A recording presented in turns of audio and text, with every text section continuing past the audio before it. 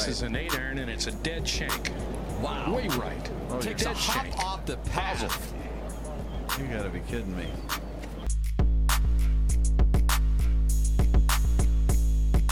Very tough pitch shot right here. You got to hit it into the hill. One hop up and bite, and it's in. Kind of like that.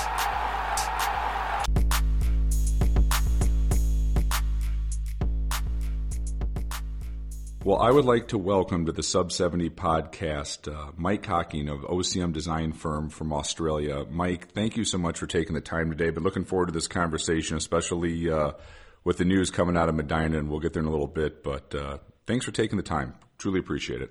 Yeah, no problem. No problem, Jason. Nice to be here.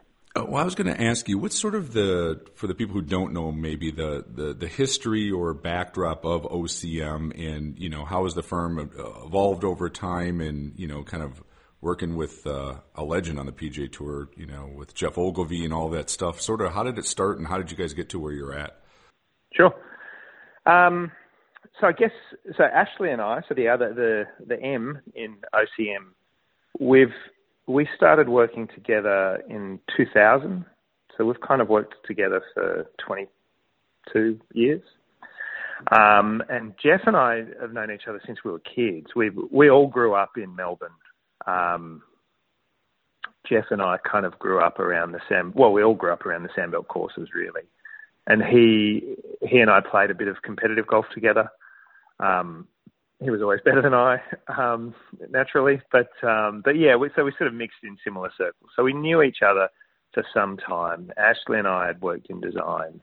And then in 2010, Jeff had sort of shown some interest in maybe getting involved in some sort of capacity. So we basically started the company, the new company then.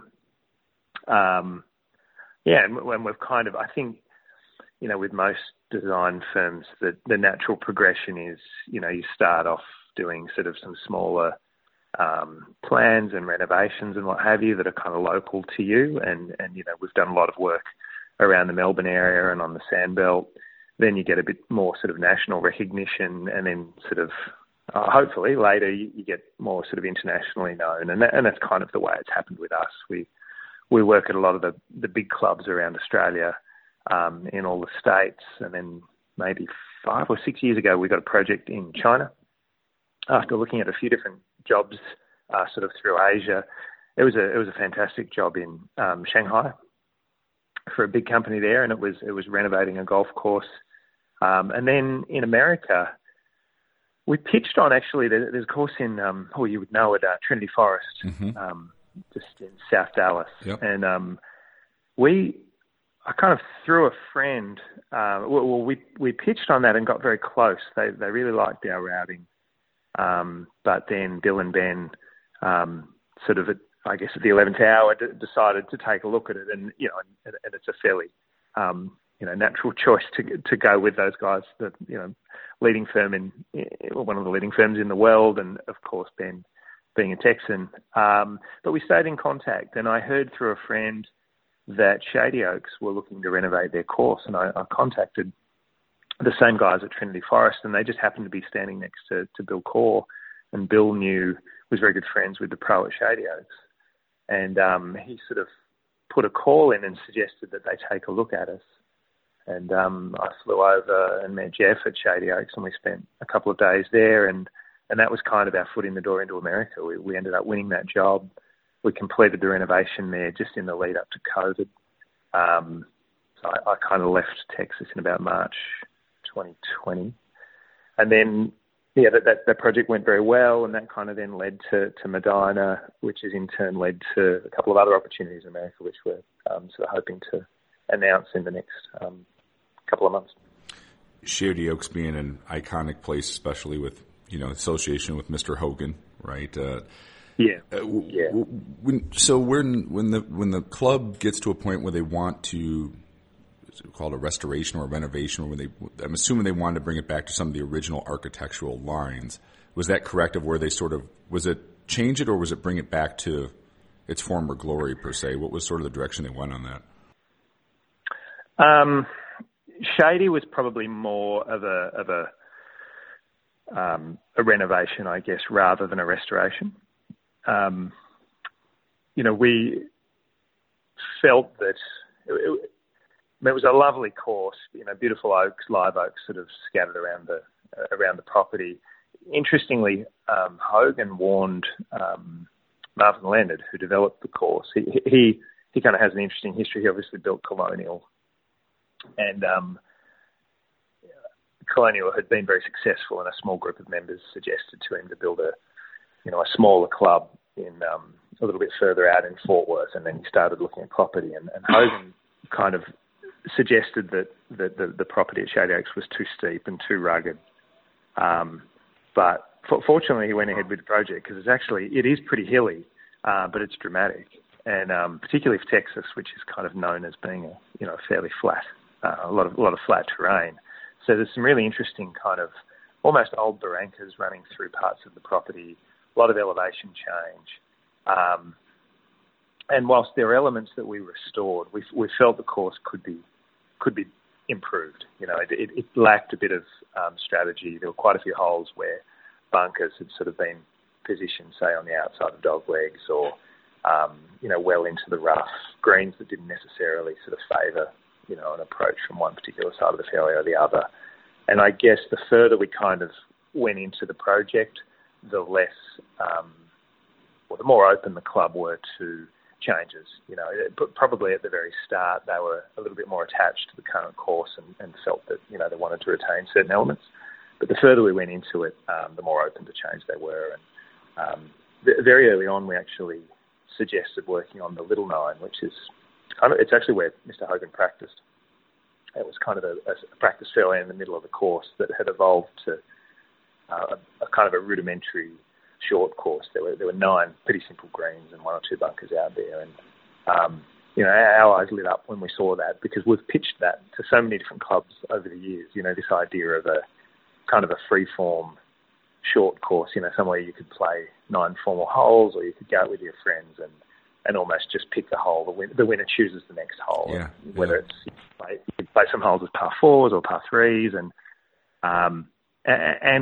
it's also kind of the ultimate practice facility, because you can practice every shot from a 300-yard drive through to a 2-foot putt. So that made a lot of sense to start there, and it was a nice chance too for the club and us to get to know each other, for them to see how we work, to work in with the ground staff and the guys on the ground as well. So when that turned out to be very successful, that kind of, I guess the gloves came off a little bit on the golf course itself.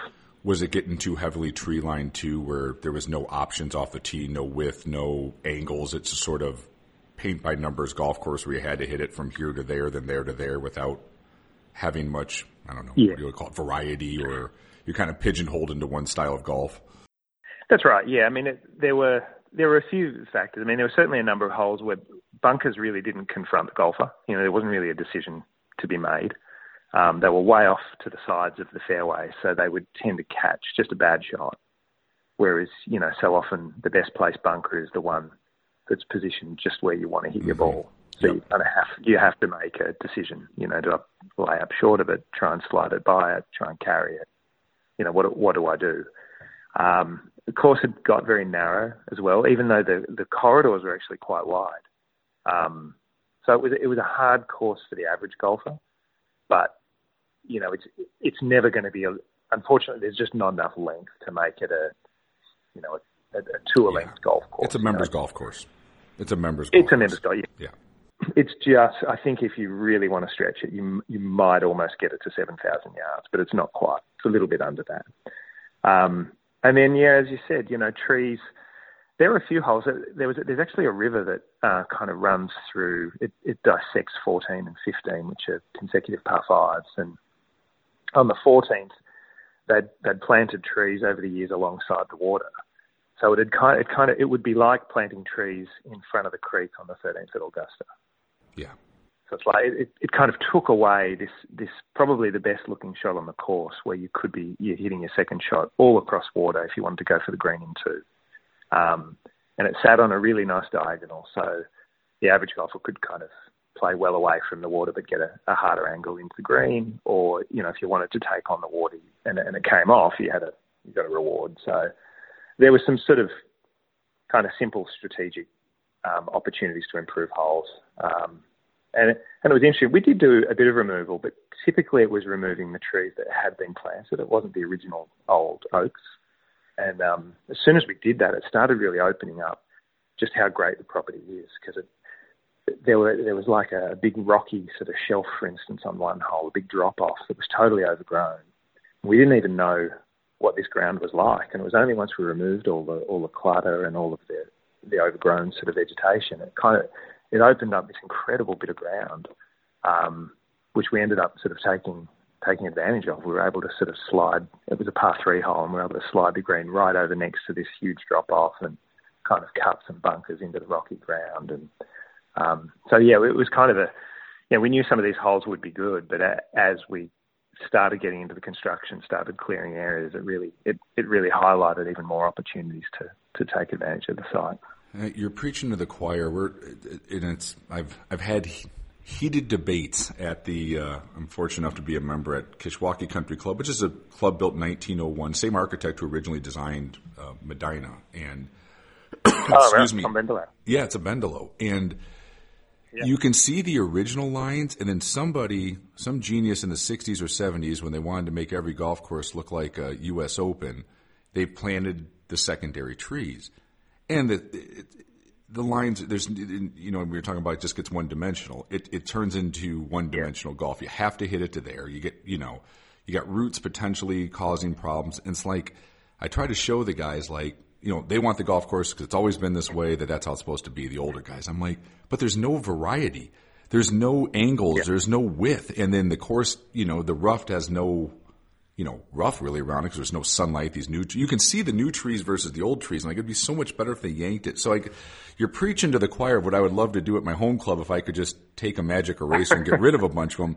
But where did architecture go wrong? Where they started saying, let's plant.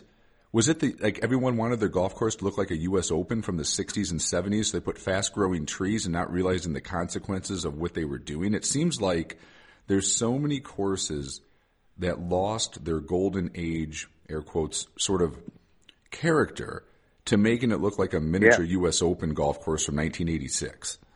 Yeah, that's right. I mean, it's certainly not unique, that kind of evolution that you described. Yeah, I mean, from a strategic point of view, you just can't build strategy into holes without width. It's such a key component. The idea that you can penalise someone for being on one side of the fairway or reward someone on the other side if the fairway is only 25 yards wide is just, it's impossible.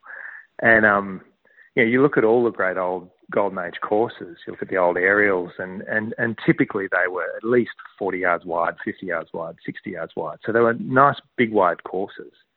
I remember talking with Tom Doak years ago about it, and he thought one of the big changes that had occurred was the advent of automated irrigation, because way back in the 30s and 40s, when irrigation systems were first being looked at, they were single row sprinklers down the middle of the fairway. Yeah, and of course they would only throw 30 yards wide. Right. So a lot of these courses that were 60 yards wide almost shrunk overnight. And then so suddenly all the bunkers that were in the fairway were suddenly in the rough. And then you had these big expanses of rough that's like, well, what do we do with them? So trees were planted, and it just kind of started tangenting this tangent off, the original design intent to this, narrow, confined, restricted golf course. And we've sort of got to the generation we're in now where architects are starting to address that. But a lot of that damage was done, I think, through the 40s and 50s and 60s. Yeah, like I said, it looks like a miniature U.S. Open. The other thing that drives me nuts is we have a beautiful little creek running through our backside, then they double hazard it, where they planted a bunch of trees. I'm like, in front. So now you've got this tree overhanging part of the fairway because it's overgrown, and there's a creek down that side behind the tree. It's like, you don't need both, right? Take the tree out. It'd be a better sight line. It shortens the hole, so there'd be a risk reward if there was some width, and there's water there. So if you pull it too much, you're already in trouble. They seem to do a lot of double hazarding too. Trees in front of bunkers or stuff like that. It's like, how, see the original architecture from Bendigo, what he was trying to do. Like, it's not that. It's this. No, and unfortunately, you don't need a permit to plant a tree, but quite often you need one to remove it. And so a lot of well-meaning people over the years, have seen a gap or, an opportunity to, so-called strengthen the golf course, or whether it's to preserve the par, or because someone went around there in a low score and, they were just sort of over-treed for a number of decades. And, once the tree gets to 30 or 40 feet or 50 feet, it becomes a big deal to remove it. Yeah, it's expensive too, right? Yeah. And you just don't notice, the incremental growth, I think, with vegetation too. Like even guys that know what they're looking at, if you're at the same course for 10 years or 20 years, you just don't see that kind of weekly, monthly, yearly growth. And just over time, holes just get further and further away from the original intent. What do you think? I mean, you said they had width and they had strategy from Scotland, from the guys who did Golden Age, the icons of it. Yeah. And in these courses, yes, some of them aren't long enough to have a tour event, but a good amateur can still play and really enjoy, a classic Seth Rayner. They've stood the test of time. What did those guys, or how did they do that back then? Imagine without all of the aids modern architecture has of, aerials and stuff. They sort of just did it. And it's still my favorite. If you go play Yeamans Hall Club or Chicago Golf Club, or name all of them, right? Like a Seth Rayner golf course, if it's restored or brought back to the original lines, it's just they're masterpieces, and they're 100 years old. Like, what did those guys, in your opinion, when you go see something like that, how the hell did they do that? And then how the hell is it still so good 100 years from now where you're like, that's just the greatest experience ever of walking the Yeamans and playing it? Like, it's just brilliant. Yeah. Yeah, it was such an interesting period because they'd just come out of that era, that sort of Victorian era, late in the 1800s, when the sort of, I guess, the purpose of bunkers was seen as being to penalise bad shots. So, a lot of those penal courses, bunkers were either straight across a fairway or down the sides of the fairway, and it's almost like the worse the shot, the worse the hazard would be, or the worse the penalty was. And Rayner and Mackenzie and Tillinghast and Thomas and, all that group of Golden Age architects that we kind of refer to them as today, saw the game differently. They were quite revolutionary because, they sort of said essentially that, the game's hard enough for, this is all backwards, the game's hard enough for the average golfer. We need to make it easier for them and harder for the good golfer. So the hazard should be placed exactly where you want to hit your ball to, and if you play away from that spot, the shot to the green becomes a little bit harder, and that was kind of where strategic golf was born with those guys.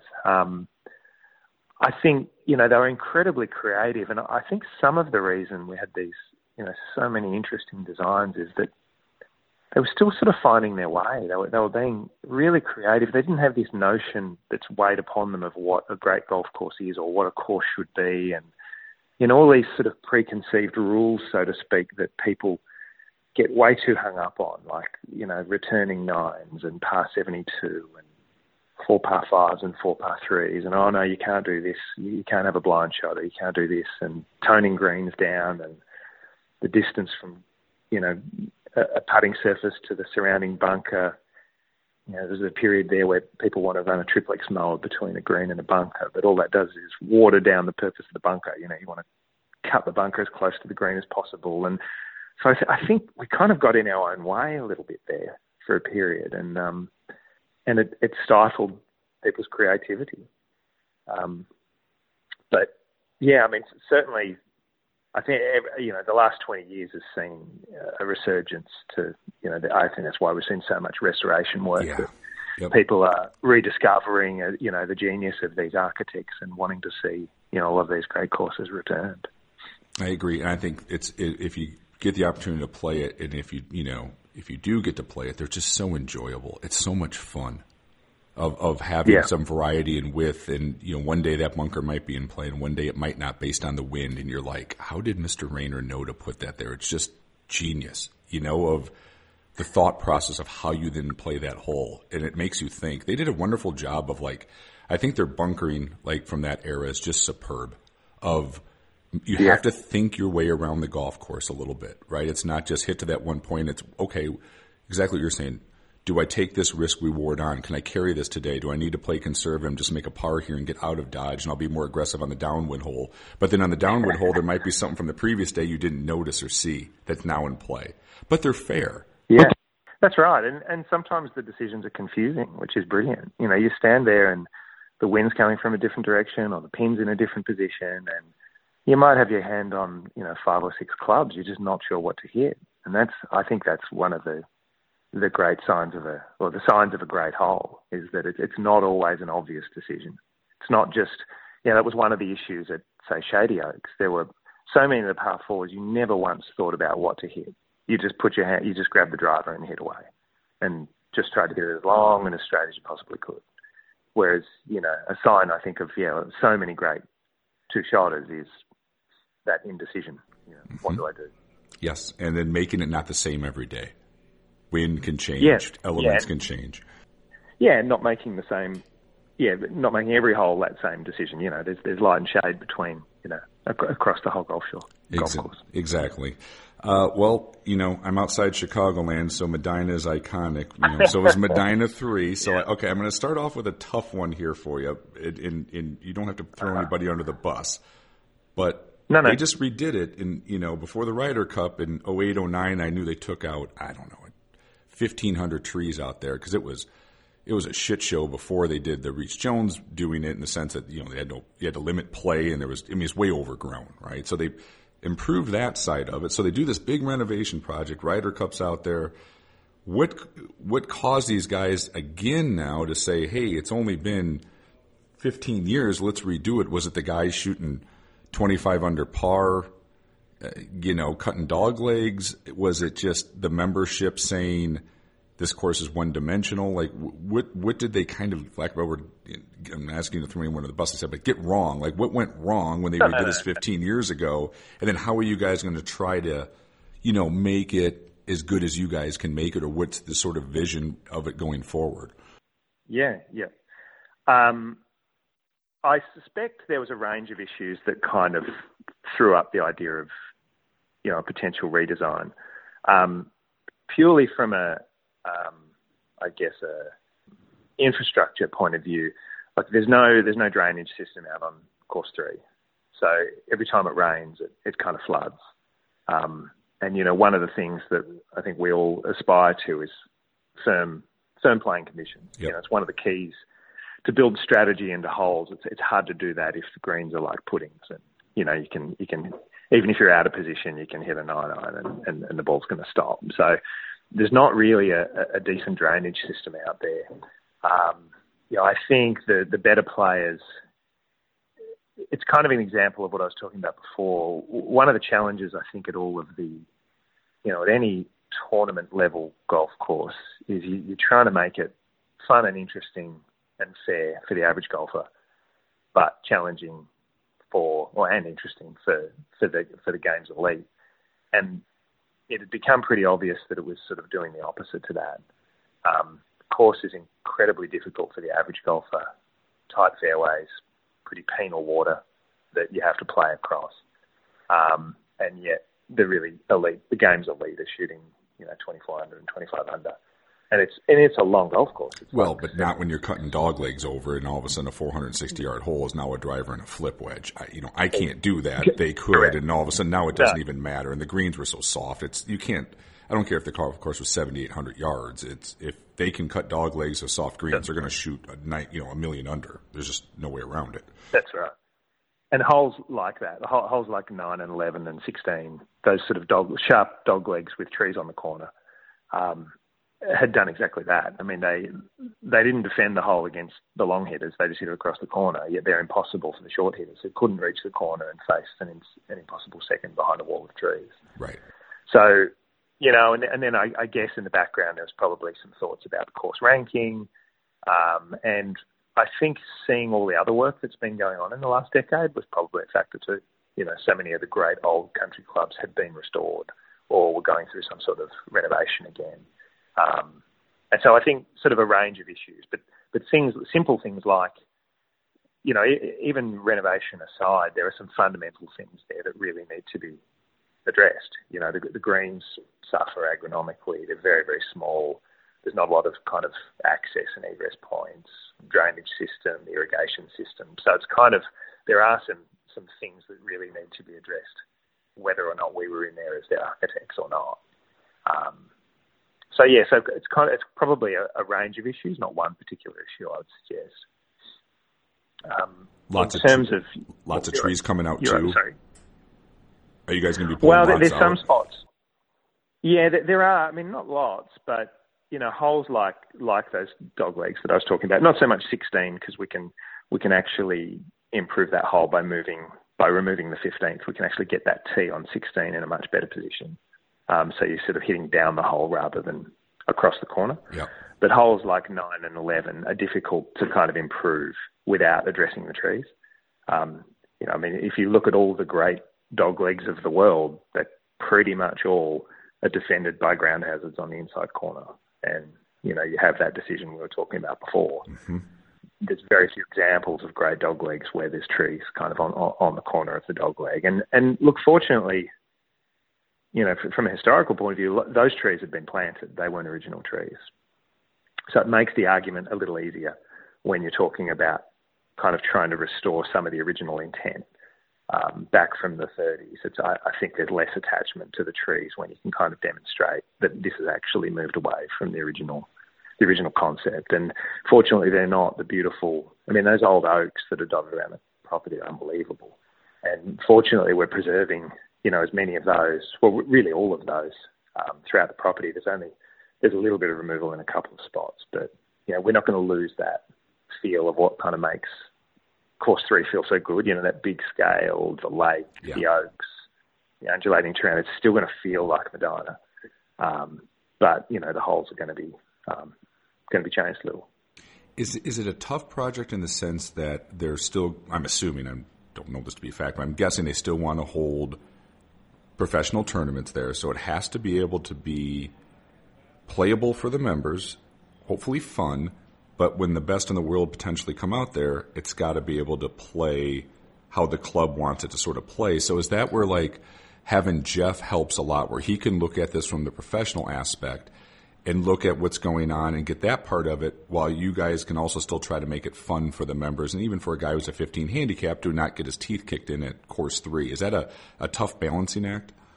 It is. It's become tougher in the last few decades because of the technological advances in golf equipment. But the professional game and the average golfer's game have never been further apart. Certainly easier back in the Persimmon days when just the sheer length of an average golfer versus a pro was perhaps a little closer together. But that is one of our great challenges.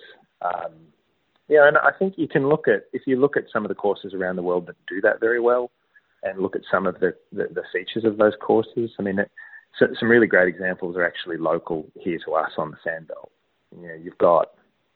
They're probably some of the most playable championship courses in the world because they're wide. They don't distort them by narrowing the fairways leading into a tournament.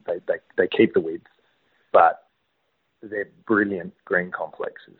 And they'll use tilt, they'll use the hazards themselves, plus they're firm. So, the fairway might be 50 yards wide, but you have to be in the left quarter to get the angle to a particular pin. And every yard you're away from that spot, the shot to the green just becomes, increasingly harder and harder and harder. So certainly trying to get a little bit more width out there helps the average golfer. Improving the green complexes puts more of a premium on position back in the fairway.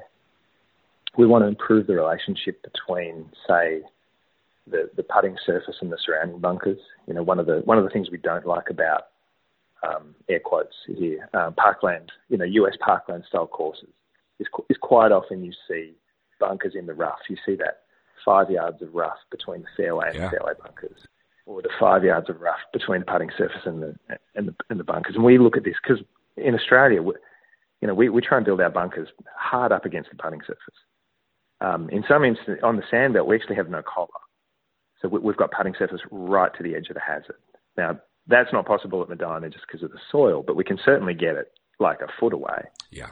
And then suddenly you've got more interesting pins. You know, you can tuck a pin 10 foot behind a bunker, and you can slope the putting surface away from the bunker to the pin. So suddenly, you know, you're out of position. You've got an incredibly hard shot across a bunker with the green sloping away. So for a professional, it's making the course harder. More short grass around the greens making it harder, because at the moment, you know, they just take dead aim. If the pin's tucked in the corner, if they know there's rough around that green, they're not worried about missing the green, because the ball's only going to finish a couple of yards off it. Correct. But suddenly, if you've got shaved banks, you know, and missing the green means the ball's running 30 yards away, 25 yards away, or finishing in the bunker, suddenly it's putting a little bit more pressure on them back in the fairway to hit to position, or to think about, well, you know, what if I miss this? Where do I want to miss it? You know, and they're not new ideas; they're kind of golden age ideas. But I think they've just been lost over time. Wasn't it fun to watch the brilliance of Tiger at that, you know, the President's Cup, of playing, you know, of the strategy he used, and just, you know, meticulously kind of taking the golf course apart. And yet some bombers were like a little bit like, what do I do here? I mean, I'm a little, oh man, I got this 52-yard shot, but I am kind of in trouble on this. And it just shows like the brilliance of mind and strategy for those guys who really played well that week. And it was so refreshing to watch that a little bit. I think the area you're at, I haven't been over there to play it, but from the guys I've talked to said it may be the best region in the world of golf courses. That Sandbelt region in Australia might be as good as anywhere in the world. Is that a pretty fair statement? Oh, absolutely, yeah. And it's, you know, one of the wonderful things too is that they're accessible. You know, they're not overpriced. They're not, you know, pretty much anyone can join them as long as you know 4 or 5 members. You know, it's very, very accessible golf. We have a lot of rounds. We typically have more rounds on the Sandbelt than, say, the top end country clubs. They might play 45,000 rounds per year on each of the Sandbelt courses. And it's pretty cheap golf, but brilliant maintenance, some of the best greens in the world. And yeah, it's fascinating to watch someone like Tiger, both last year or the President's Cup, but also sort of a decade ago when he won at Kingston Heath, which is my home club. You know, he was just, you could sort of see his mind ticking over, you know, as he played the course. One or two of the days he wasn't playing that well, but he just knew where to miss it. He totally understood the golf course and understood the strategies. Yeah. Yeah, I mean, if he played on the Sandbelt every week, God, I'd hate to think what his record would be. He'd almost be unbeatable, I think. Have you been a member at Kingston Heath for a long period of time? Yeah, I've been there. Yeah, they're in Peninsula Kingswood, which is, of course, we renovated as well. I sort of play it. Well, I'm a member at both of those. But yeah, I've been at Peninsula for 30 years and Kingston Heath for probably 10 or 15. So you've played Kingston Heath 9 million times. Is it still, you know, once again, I've heard it's one of the best golf courses in the world. Does it still grab your interest to today when you're out there playing, that you may still have a shot you may have not exactly ever had before? Does it still make your mind think? Is it still, when you're done playing around, are you like, this is just brilliant? Like, it's just brilliant. Totally. Yeah, and because for those reasons we were talking about before, I mean, so a hole like the third there is a short par 4 built on not very good land. You know, it's just pretty flat ground. It wasn't an obvious hole. And but it's just brilliant. It's all through great design and great construction. And it's constantly changing. It's 330 yards. You can drive it if you want, or if you're lucky. But anything from kind of a 6-iron through to a driver off the tee is a legitimate play. And so, it just changes all the time. Depends on the wind, depends on how you're playing, where the pin is. And there's a bunch of holes there like that. So it just keeps you engaged. Doesn't matter how many times you play it, it keeps you engaged. And whereas I guess, you know, one of the criticisms of you know, somewhere like perhaps Medina is that you're not getting those decisions aren't there all the time. You know, it's very predictable how the ball's going to bounce, where you're going to finish, and the sort of shots you're going to hit off the tee. And that's what we'd really like to change as part of the renovation is increasing that interest and that idea of, you know, variety and strategy, of course. Well, if you're bored with the project and want to come out to Kishwaukee Country Club, about 50 miles west of here, come with a bulldozer, some dynamite. We'll get rid of some trees and go back to the original Bendalo lines. I would be happy. Yeah.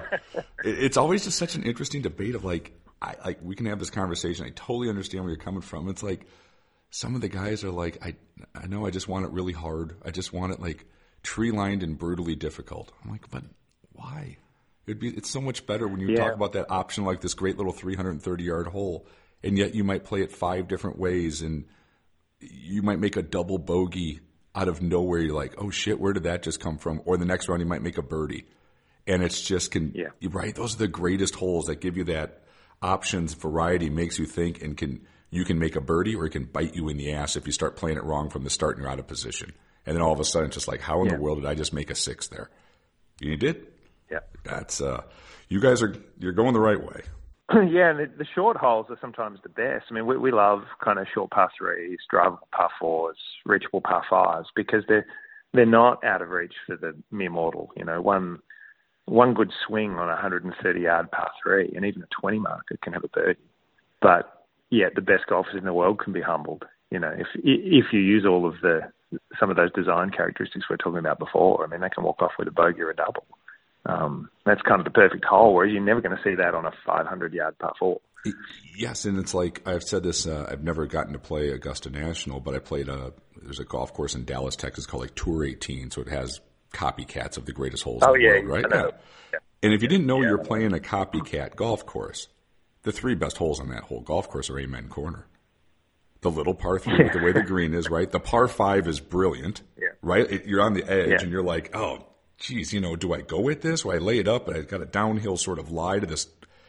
It's just brilliant, right? And all 3 of the holes in Amen Corner have all of those elements. It's with a short little par 3. And if you didn't know they were the Augusta-style holes, you would just be, that is just genius, whoever put those 3 holes together. Because every one of those holes you're thinking with options. Yeah. How aggressive do you want to get? Right. And to me, that's how golf should be played. I'm so looking forward to seeing what you guys can. I'm so excited to see Medina. Fortunate, we know some members out there. So when the renovation happens, I can't wait to get back out there and see what you guys are going to do with it. Because it sounds like it's just going to be, you're going to preserve what makes it Medina, but kind of bring some of those elements that we both seem to enjoy in golf into it, which I think will be so much better. Yeah, that's exactly right. Yeah, it kind of describes the aim very well. So. Well, I was going to ask you this too. We'll take the sand belt out of it because you get to play them all the time. But if you were going to play, 2 or 3 other golf courses that you've seen around the world, was there a couple others that are just absolutely brilliant in your mind, and what makes them great? Yeah, I think in terms of regions probably. I love Long Island obviously New York. The kind of the Heathland region just around London, West Coast of America, and the Sandbelt. They're kind of my 4. Well, and the region around St Andrews in Scotland. So, I mean, St Andrews is probably my sort of, I guess, hand on heart favourite golf course. If I had to play one course for the rest of my life, I would play there. And some of that, I think, is the historical factor leaking in. Walking the fairways, thinking of old Tom and right back to Mary Queen of Scots. And, I constantly am amazed by that course because, it was found, it was never really designed. I mean, the bunkers evolved, the routing evolved, and no one really designed it, so to speak. I mean, old Tom did a few things and some minor changes have occurred, but essentially it's the same landscape it was 400 years ago, and yet it might be the most interesting strategic golf course in the world. I'm constantly amazed by that. So I'd probably put that in there. I do love that sort of National Golf Links, Shinnecock Hills kind of part of Long Island, New York, Fry's Head. And I'll throw in Cypress Point on the West Coast as well. I'd be pretty happy with playing my golf at those 3 areas. Have you been out to the Sandhill region of Nebraska in the United States? I have. So Ashley and I were in the States for about 8 weeks last year. So in kind of July, August. We came through, we played Sand Hills and came through that whole region. Went down and popped into Prairie Dunes again. I do enjoy Prairie Dunes. It's a fantastic golf course as well. And, yeah, I mean, those sand hills just continue forever. It was much bigger than I expected. I wasn't thinking they stretched on for just that far. I thought it was going to be a much smaller pocket of, great ground and here's sand hills, and then you get back to the flat farming ground. But that took me by surprise. You could fit 100 golf courses out there if you really want. Yeah, there's a lot of raw land for cows to graze out there. But yeah, you can drive in that area and you can almost just see holes, right? You can be driving down the road and be like, there's a little par 3. You could put the tee box right there. There's your green. There's your blowout bunker. I mean, it's just amazing how good that land is for golf courses. It really is. All the best golf courses, for the most part. If you can get sand for your base, there seems to be a correlation for the more sand you got, the better the golf course normally is. Oh, yeah. And you can see how, it took so long and there were so many different possibilities at Sandhills, for instance, because you could pretty much just go in any direction and find golf holes. I think the property was so big. Yeah, they had over 100 holes, I think, to pick from. And the toughest part was narrowing it down to 18. Yeah, and I think Bill went back to the owner and said, I want to purchase the land next door. There was a little pocket that he wanted to buy. That's right. And he's like, your kid, we've got 1,000 acres or whatever it was. You want to buy more? Yeah. There's not enough for you. And I think they did it. They did a land swap, I have a feeling, with the neighbour, where they got this little bit of extra land and gave him another chunk that they didn't need. Yeah, that place is a masterpiece. It really is. They did such a good job with that golf course, and it's so fun to play. I've been fortunate to play it. It might be my favorite in the United States. It's up there. It's really, really, really good. Yeah, and they nailed it. It's just got such a great vibe too. That's one of that sort of culture is so hard to create. At a golf course, you can build the best course in the world, but if that sort of vibe and culture's not there, it doesn't quite have it. But it was amazing, just the feeling of once you get into the cabin there and just on the course, and just had an amazing feel to it. Will you guys at some point with the work you're getting be opening an office in the United States? You think is that on the radar where you're going to have a place over here as well, as it sort of seems like your one job's leading to the next job, sort of in the States here? Yeah, it could. It's probably more ideally we would have a group of some shapers over there that kind of we start to have a relationship where they can kind of go from one course to the next. That's probably the area. I mean, we get used to the travel. We do have an office, or we've got a small office in Arizona, which is sort of linked to the management company that used to, or that looks after Jeff over there. So we do sort of have a base we can use in Scottsdale, but the key for us is more that shapers and perhaps project manager that we can use on some of these projects, because it's tricky to bring guys out from Australia. Yeah. A, there's the visa issues, but B, some of our guys have got young families, and it's probably not practical for them to just go and leave home for 9 months or 12 months. So that's the area we're finding that is a bit more challenging. And and as you say, one course is sort of leading to the next, and we've got a couple of other opportunities at the moment that are new courses, and so just trying to assemble that crew. And golf is booming in America. Golf, like here, there's a lot of projects on the go. So finding good guys is the challenge at the moment. But hopefully we can develop those relationships, because it feels like probably 50% of our business will be based in America, certainly in the next 5 to 7 years. But it may well, hopefully, it continues on well after that. What's more fun, build from scratch or a restoration renovation? Is there a certain, if you could pick one or the other, and I'm sure there's pluses and minuses, do you have a favorite with your guys' firm that you would rather do in a perfect world? I think in a perfect world, you're doing the new build, just because, you're able to, it's kind of, you're able to fully express all your, design ideas, I guess. You're not inheriting anything. And we take a very holistic view to all of our courses. We kind of like to be involved with everything that's going to affect the look or the play of the holes. It's not just it's not just everything within the fairway shape and the green shape. We're looking at the overall property, and we like trying to create that experience and that feel. So I think a new course where you're basically helping plan the entire facility as well as the design. You know, you're looking at how golfers are getting into the site, other features, short courses, practice facilities, where the clubhouse is located, just how that whole thing works, and then getting right down into the nitty-gritty of the actual design of the course and building it. So I would say new, but we have done a lot of renovation work, particularly in Australia, and it's nice too. I mean, we quite like looking at the history of golf courses. We obviously have a lot of reverence for the great old architects of yesteryear, and even if it's not a pure restoration, it is still interesting looking back and seeing how the course has evolved and seeing why it's got to the point where it's at. That was one of the interesting things at Medina. We're very fortunate to have some really good historical records there. So we've got some great aerials, great plans, and we were able to overlay Bendelau's original design onto the current layout and kind of see how it's evolved to this point. You know, we found some really interesting documents from, it appears Tillinghast was involved there in the 30s, but no one can really determine to what extent. But when we overlaid the aerial and drew the outline of the bunkers, it's quite clear that, you know, the original bunker shape, I mean, these were some really bold, interesting shaped bunkers, kind of all the hallmarks of the Golden Age. Wider fairways, more fairway back towards the tee.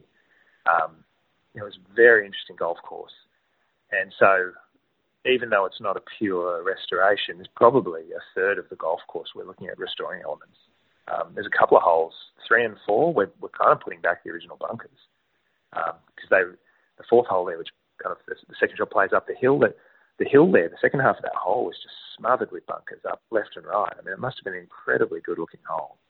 And, we found reports in the 40s where they were at a Greens Committee level, because of the war, they were trying to cut costs. And so there was a suggestion to just start filling in bunkers. And so that's what they did. So, but I find that very interesting to be able to kind of piece together, well, this is what you had and this is why it changed. It was no one's fault. I mean, no one was doing it. They were doing it in the best interest of the club. But then, generations pass by and no one remembers that. No one knows that. I find that a very interesting part of our job, just kind of trying to fit the pieces together again. So Mr. Bendelow had some pretty good ideas back in the day of, let's make a really great golf course. It's kind of interesting. You go back and you can kind of tip your hat to him from what it sounds like and go, well done, sir. That was a well-designed golf hole. Absolutely. 100 years ago or 90 years ago, whatever it may be at this point. Yeah. I mean, we kind of, it's almost divided into thirds, I would say, the course. Like there's kind of a third of the course where we are looking to restore elements. There's a third where we're sort of retaining existing holes and tweaking them, kind of holes like 12, for instance, just kind of essentially keeping the fundamentals of the hole, but just making some tweaks. And then there's 6 holes that are kind of a major departure from what they've got. And that's kind of the last 6 holes, really, from 13 through to 18, where we're rerouting the holes. Well, best of luck with this project, and congratulations. It's such an iconic club, and you guys must be doing a lot right for that club to give you the nod for that project. It is that golf course is Chicago. Outside Chicago, we have a lot of pride in that golf course. It's it's held our majors. It's iconic. So what a cool project to get to work on. So we're definitely rooting for you to kind of get the vision. Thank you so much. Yeah, where you guys want to get. I'm sure you guys will do a great job. Like, your work speaks for itself. So thank you so much for coming on. And like I said, looking forward to seeing that project and seeing what you guys can do with it. It's exciting stuff. Fantastic. Thanks, Jason. Thanks for having me.